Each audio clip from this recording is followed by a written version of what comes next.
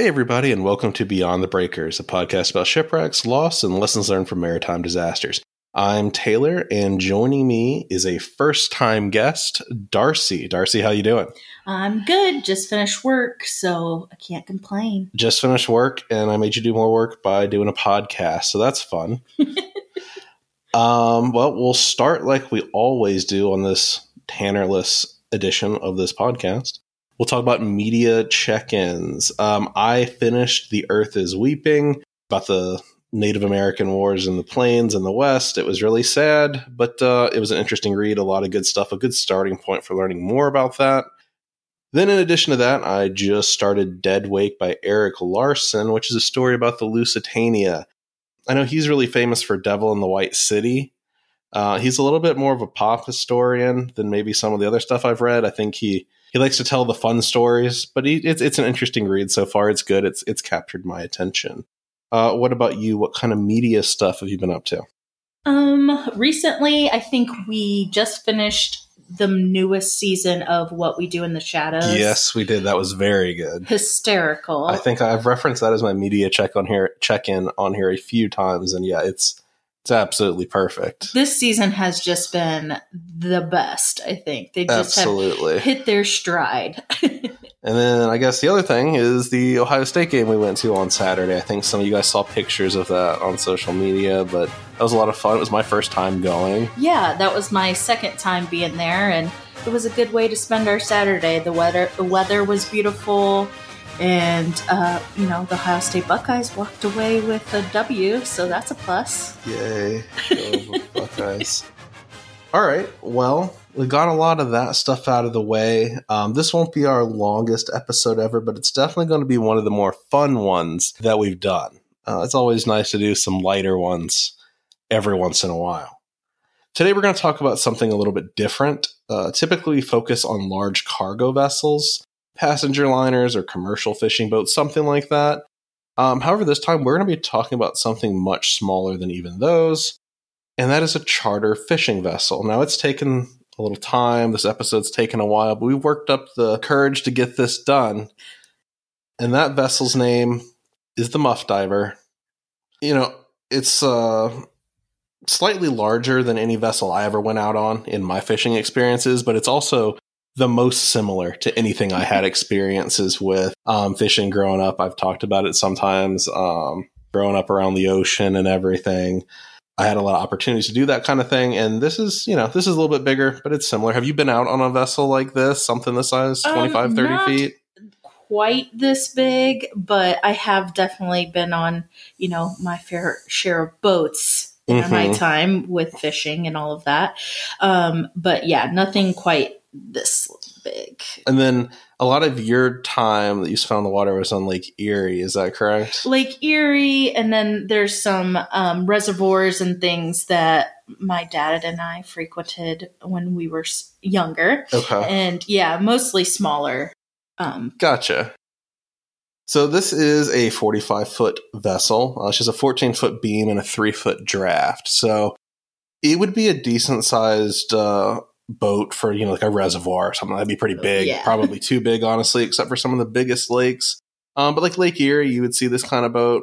And it's pretty typical for what you see for charter fishing, like in the Outer Banks and stuff. But if you want to feel really small, you go out in the middle of the ocean on even a 45-foot boat, and you feel pretty small. Right. It's interesting. It's fun, though, and it really is fun. So back to the Muff Diver. She's captained by Joseph Riley, and he actually runs daily fishing charters, and he's assisted by his son, Shane, who's the sole member of the crew. So that's a pretty cool outfit, really. I mean, it'd be nice to work with your dad, and I'm assuming you both grow up fishing, and you're doing what you love, right? Yeah, the family dynamic would probably make it interesting. Absolutely. So let's talk a little bit more about deep sea charter fishing and the industry that it entails. In 2021, it had a market size of $356 million in the United States. It's a pretty sizable industry.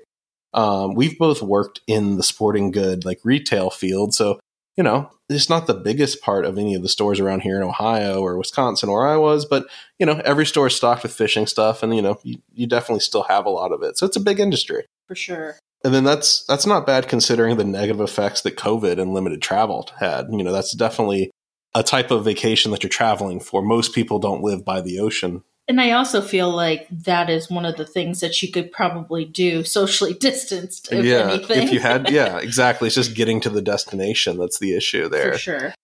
It does show a lot of signs of rebounding, however, towards the high of 407 million in 2018. So you can see the industry has taken a little bit of a hit, but it looks like it probably is recovering, like a lot of the entertainment and retail and vacation spaces are. I'm sure that's all going to be skyrocketing as everybody gets a little bit more comfortable. Exactly. There's a lot of pent-up demand for these kind of things. So, as we often talk about, anytime you put out to sea, there are inherent risks. It's a dangerous place. I posted a story on Twitter this week about a boat that hit a whale and capsized and killed 5 people. Just don't know, right? I guess it's no different than driving a car, right? Like, we all take risks anytime we're driving a car, but you need to go to Kroger and you need to do some shopping. So you do that. Yeah, you're right. But because of these risks, you have a driver's license, you do driving tests. That's really no different from being a charter boat captain. There's a couple different licenses that you could obtain. So you're saying I can't just go out and drive a big charter boat? I guess in theory, this is where it gets more fun. I don't know all the fine details state to state. Like, in theory, you could drive it, you just couldn't charge. Okay. But I think more and more there's a lot of boat licensing requirements and stuff. But I am by no means an expert because I have no desire to drive a boat. Well, I think this podcast is a perfect reason why. Okay, so types of licenses that we're talking about here. We have the Operator of Uninspected Passenger Vehicle license. And this license is geared towards smaller vessels up to 100 gross tons. And the vessel, actually, let's scratch that because I have no idea how much 100 gross tons is, and some on Twitter is going to correct that. This license is geared towards smaller vessels. The vessel is limited to 6 paying customers. Hence, this is commonly known as a 6-pack license. Just you and a couple buds. Training requirements include obtaining a Transportation Workers Identification or TWIC card. I can tell you this isn't hard to do. You just apply. I used to have one. Interesting. 18. You have to be 18 years of age, pass a DOT drug test, become CPR first aid certified, and completion of a U.S. Coast Guard approved training course. So it's not that hard, but you do have to put forth some effort, and there's the knowledge-based portion with the U.S. Coast Guard.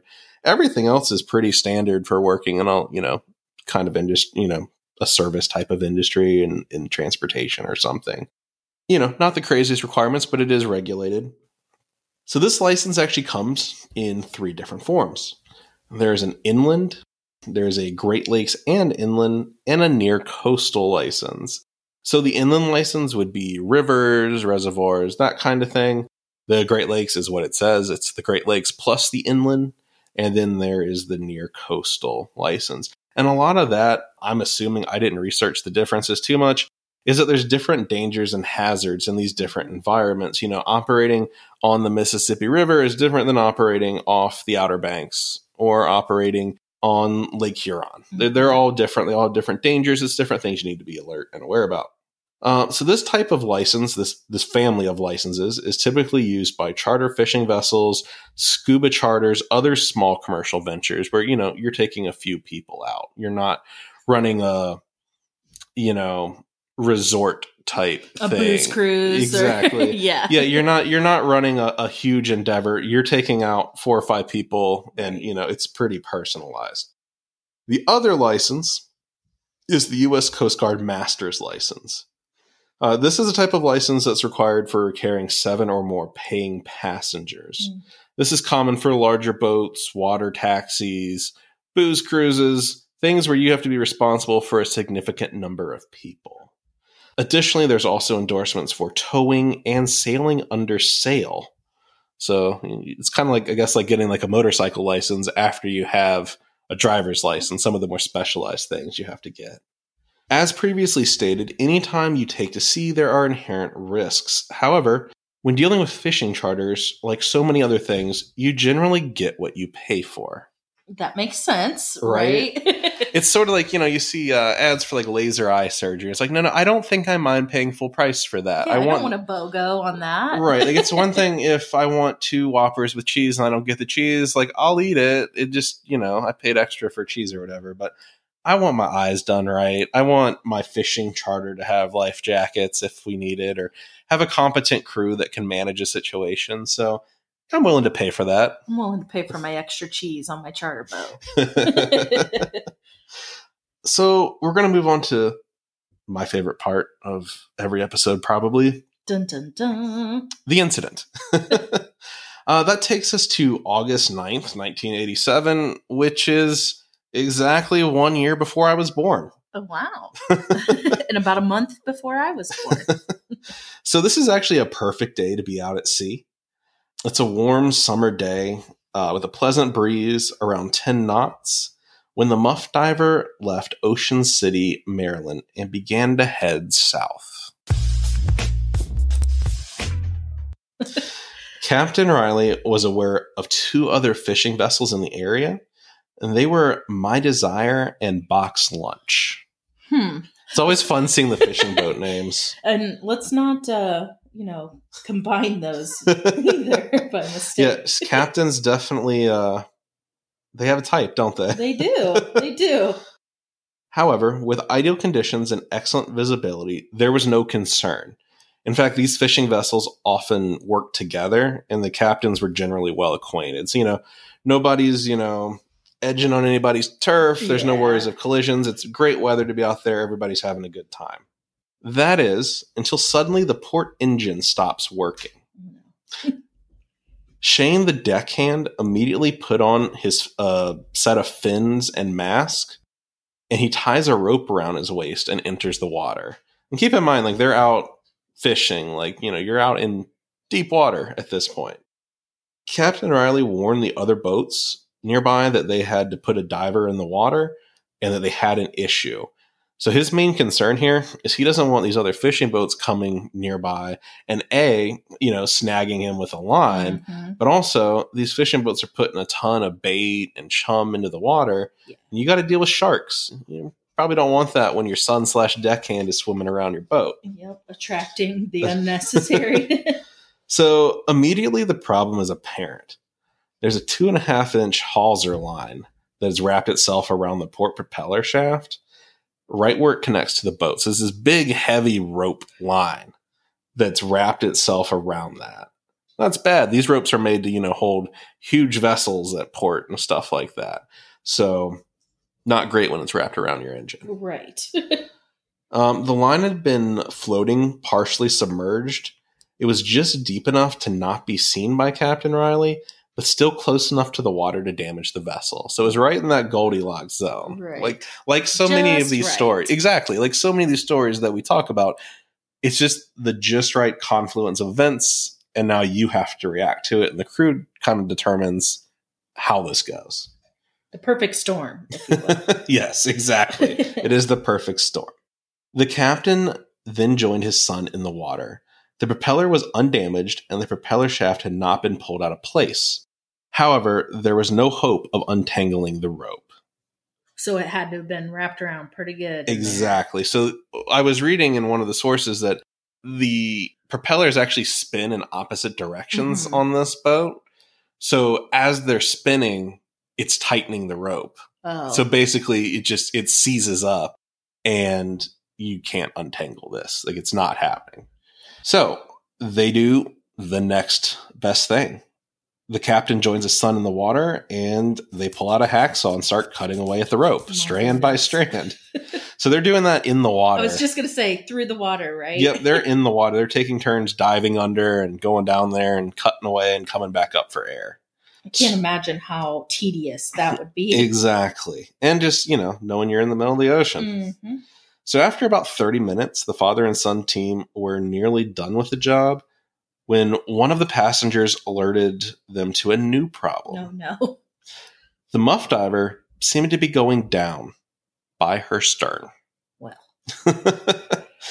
Captain Riley was still in the water when he heard this, And, he's clinging to the stern transom and regaining his breath. So that's kind of right at the very end of the boat, basically. He's kind of just sitting there with a hand up on it, just trying to gain his breath before he pulls himself back up onto the boat. Just at that point, however, a large wave actually picks him up and places him back on the boat. Well, so that was on his side there, I guess. Definitely. That's very lucky, because if it had swept him away from a sinking boat, he's not there to direct what's going on, but also now you have someone drifting away from the other people who are potentially going to be in the water. So it's a chaotic scene for a few minutes there. He attempts to close the transom door, but at this point, it's clear that the stern is losing its battle with the sea. Another passenger manned the radio and stated he could hear radio chatter, but he was unable to make contact with any of the nearby vessels. The problem being here that the radio was set to short power or low power, and him being unexperienced with that type of radio didn't realize that. So he could hear, but he couldn't necessarily transmit. No. Captain Riley then takes charge of the situation. He's back on the boat. He orders everybody to put on life jackets and states that they should move to the bow. So he's moving everybody forward to counteract the list of the vessel going down by its stern. He then moves to the radio, and he's able to get it working because he switches it to its high power function. He breaks into a conversation between My Desire and Box Lunch, and he asks them to stand by in case the muff diver went down. He then started the starboard engine with Shane holding on to the last bits of rope on the port propeller in order to keep it from tangling the starboard prop. Yeah, you don't want a second No, tangle. You don't want to suck that back in. You've been down there enough. Captain Riley hoped that he could gain enough speed to drain the water from the stern of the boat and then close the transom door before finally pumping water out of the vessel. So a lot of these smaller fishing vessels, like when you're moving, the front of the boat kind of lifts up out of the water. So he's hoping to get enough speed that he can get that lift and all the water will drain back and out, so that then the pumps can kind of get everything that's lower than that. So it makes sense what he's trying to do. However, by this time, it's too late. Burdened by the weight of the water, the vessel could not rise up on a plane out of the water. Slowly, the water would rise until eventually it drowned out the single working engine. I know you haven't listened to every episode, but I think you probably know enough to know losing power is bad in the ocean. That's not what we want. That's not ideal. No. Much like when you're on an airplane, you want those engines to work. All of them. Every single one. Preferably all of them, right? At least one, though. So at this point, 5 of the passengers stood on the bow, while Shane assisted an older man with getting forward. There was an elderly guy that was having some trouble. There's not, like, a lot of these little walkways are pretty narrow that you're skirting around the sides of the vessel to get forward. So not the easiest thing for someone that's limited by mobility. For sure. Captain Riley moved to the bow deck where he tossed a lifeboat canister overboard, and at that point it automatically inflated just like it's supposed to. Sure. Hey, that's a win, right? On this podcast it is. It's nice seeing life-saving equipment that works. Riley then pulled the lifeboat alongside the muff diver and ordered the passengers in. The passengers, in a state of shock, flatly refused. No, God! No, God, please, no! No! No! No! Well, that's not how I would go about things, but, right? You never know. Knowing that, he has to force their hand a little bit, Captain Riley jumps in the lifeboat and once again orders the 5 men in. At that point, they complied. As that's going on, this is just as Shane is arriving with the older passenger. The old man also refuses to leave the boat, despite the urging of everyone involved. At that point, Captain Riley, once again seizing the moment, he senses there's nothing more that can be done and orders his son to climb aboard the lifeboat and leave the man behind. How many times do we have to teach you this lesson, old man? Apparently, this was enough of an inspiration for the elderly man, as he climbed over and then dropped down into the raft. Oh, yay. So yeah, it was a tense few moments, I'm sure, where, which, I get it, right? You don't want to leave the safety of the big boat for the little boat, even if there are, rescue vessels. This nearby. peer pressure led to a good ending. Yeah, this is good peer pressure. If someone's telling you to get in a lifeboat, that is good peer pressure. Yes. We've decided. A few minutes later, the muff diver went down. Air hissed as the lower compartments filled with water, and soon she completely disappeared from sight. By this time, both vessels fishing nearby were en route to the scene.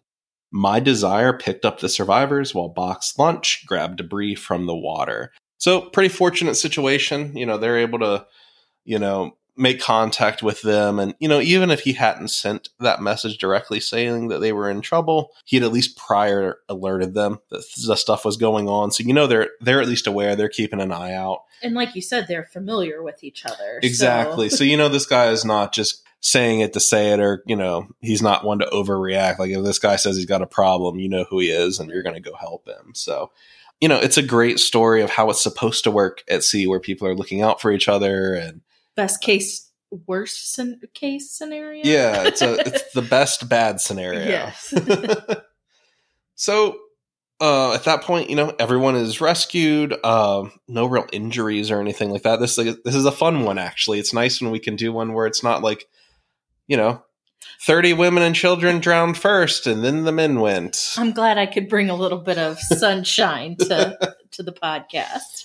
So let's talk about the aftermath of this situation.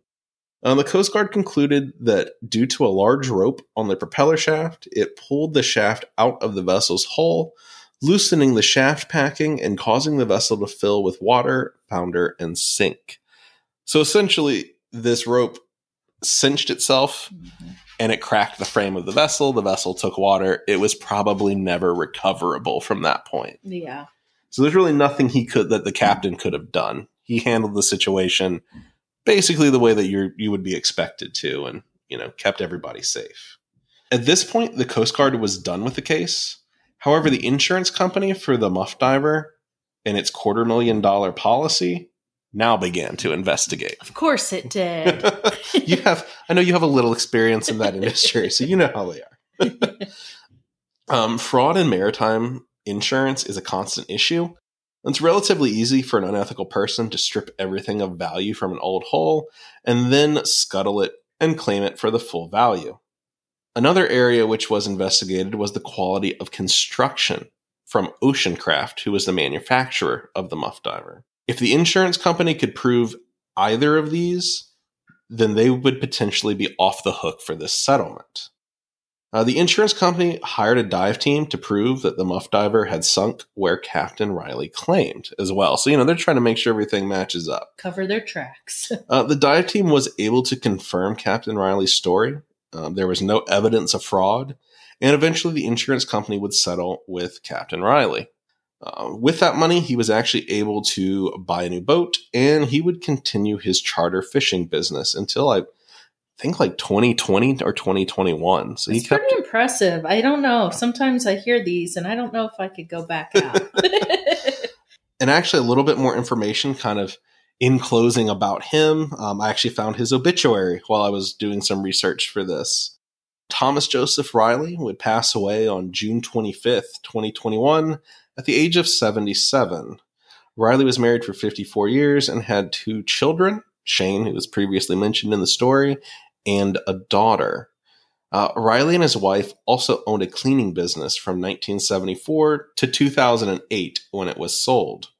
So I don't know. I thought that was pretty interesting. It's pretty rare that I find an obituary for a subject in one of these stories, especially one of these happier stories where it seems like things worked out pretty well for him. It was a scary event. Now it's just a fun story to tell when you're having a beer. Yeah. It doesn't look like it had too many long-term lasting effects on him, and he was able to carry on with his business. So yeah, I thought that was pretty cool. It's just a fun little story to share this week. It's been a little crazy with Tanner traveling and then myself being a little under the weather this weekend.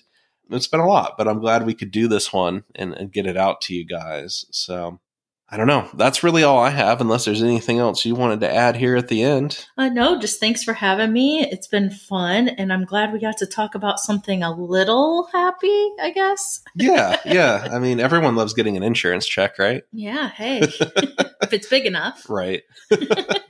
Well, everybody, thanks for listening, and we will be back at it next week. Thank you.